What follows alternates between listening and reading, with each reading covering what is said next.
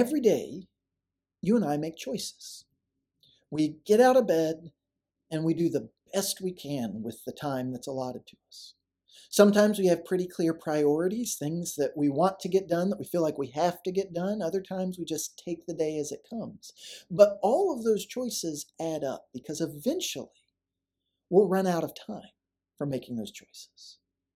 Our lives here will end, either because our natural life will have reached its conclusion and we'll die, or because Jesus, the Christ, the one true anointed one, King and Lord over all, God's Son, who came to this earth and died as a sacrifice for our sins, was buried, and then on the third day rose from the dead.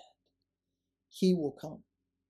And at that moment, all of those decisions that you and I have made day in and day out are going to matter immensely. Jesus tells a parable in Matthew chapter 25, beginning with verse 31, that can help us to see that if we'll hear it. Jesus says there in Matthew 25 and 31, when the Son of Man comes in his glory and all the angels with him, then he'll sit on his glorious throne. Before him will be gathered all the nations, and he will separate people one from another as a shepherd separates the sheep from the goats. And he will place the sheep on his right, but the goats on the left. Then the king shall say to those on his right, come, you who are blessed by my Father, inherit the kingdom prepared for you from the foundation of the world. For I was hungry, and you gave me food. I was thirsty, and you gave me drink. I was a stranger, and you welcomed me. I was naked, and you clothed me. I was sick, and you visited me. I was in prison, and you came to me. Then the righteous will answer him, saying, Lord, when did we see you hungry and feed you, or thirsty and give you drink? And when did we see you a stranger and welcome you, or naked and clothe you? And when did we see you sick or in prison and visit you? And the king will answer them, truly, I say to you, as you did it to one of the least of these my brothers, you did it to me. Then he will say to those on his left, depart from me, you cursed, into the eternal fire prepared for the devil and his angels. For I was hungry, and you gave me no food. I was thirsty, and you gave me no drink. I was a stranger, and you did not welcome me, naked, and you did not clothe me, sick and in prison, and you did not visit me. Then they also will answer, saying, Lord, when did we see you hungry, or thirsty, or a stranger, or naked, or sick, or in prison, and did not minister to you? Then he will answer them, saying, truly, I say to you, as you did not do it to one of the least of these, you did not do it to me. And these will go away into eternal punishment, but the righteous into eternal life. You see, the decisions that you and I make right now, the priorities we set, the way we spend our time, the way we spend our money, the relationships that we have, the way that we treat other people, all of it matters, because all of it is a reflection of, an extension from, our relationship with Jesus.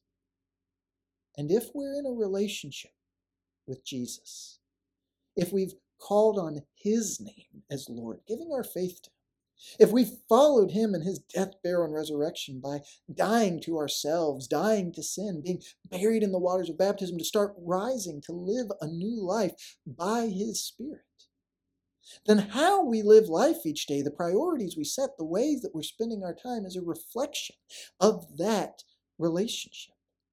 There can be great blessing in that, because that means the acts of kindness that we show, the compassion that we demonstrate, the ways that we care about others, even small things we do, things that we might not even remember doing, kind words spoken, acts of charity committed.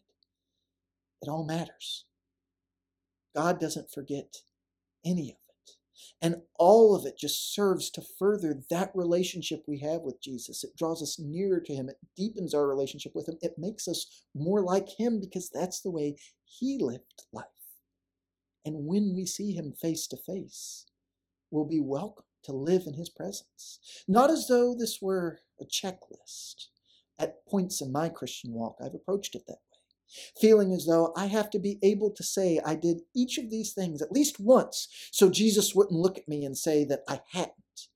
But that's a little bit like the attitude of some of the unfaithful servants from the parables leading up to this in Matthew 24 and 25. I don't want to just cover my rear end so that when Jesus comes I can say, oh no, I did that. Because as the people on the left found, they can argue and say, well, Jesus, when didn't I do that?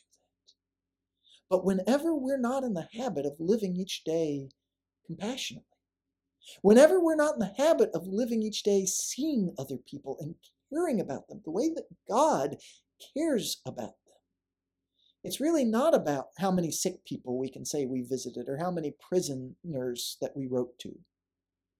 It's about the fact that we supposedly had a relationship with Jesus, but it didn't affect anything. The choices we made, the priorities we set, the relationships we had, our lives were no different because we had a relationship with Jesus than if we hadn't had one with him at all. So Jesus challenges us here to not get caught on the left, to not be on the side of the goats, to just live our lives our own way and then get caught off guard when we face Jesus. Live every day for him now. Because when we do, the opportunities are going to be plentiful. There are going to be people that are sick or in prison. There are going to be people that are hungry or thirsty or naked or strangers that we are going to find opportunities to love the way God loves them, to do good to, the way that God does good to all of us, righteous and unrighteous, good and evil, just and unjust alike. And when we're living life that way, when we're becoming more and more like Jesus each day, then when Jesus comes and we see him face to face, we'll be ready to be with him because we've been with him every day now.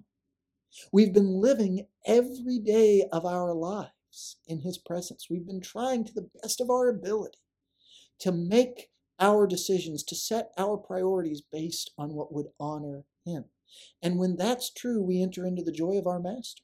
When that is true, we get to be a part of celebrating with him. When that is true, we enter into eternal life, that abundant life we've been living with him now becomes completed, perfected, and we live with him forever. But if we don't, if the master comes and finds us being unwise or unfaithful, if he finds us unprepared, if he finds us mistrusting who he is, not really knowing who he is, not making any effort at all to live for him, if he finds us and knowing his son has made no difference whatsoever in who we are or how we live, then that time that we've spent our lives apart from him will also become eternal. And we will spend eternity apart from him, away from him in such a way that it can only be described as pain, torment, weeping and gnashing of teeth, nonstop crying, eternal punishment, eternal death. Jesus doesn't want that for us.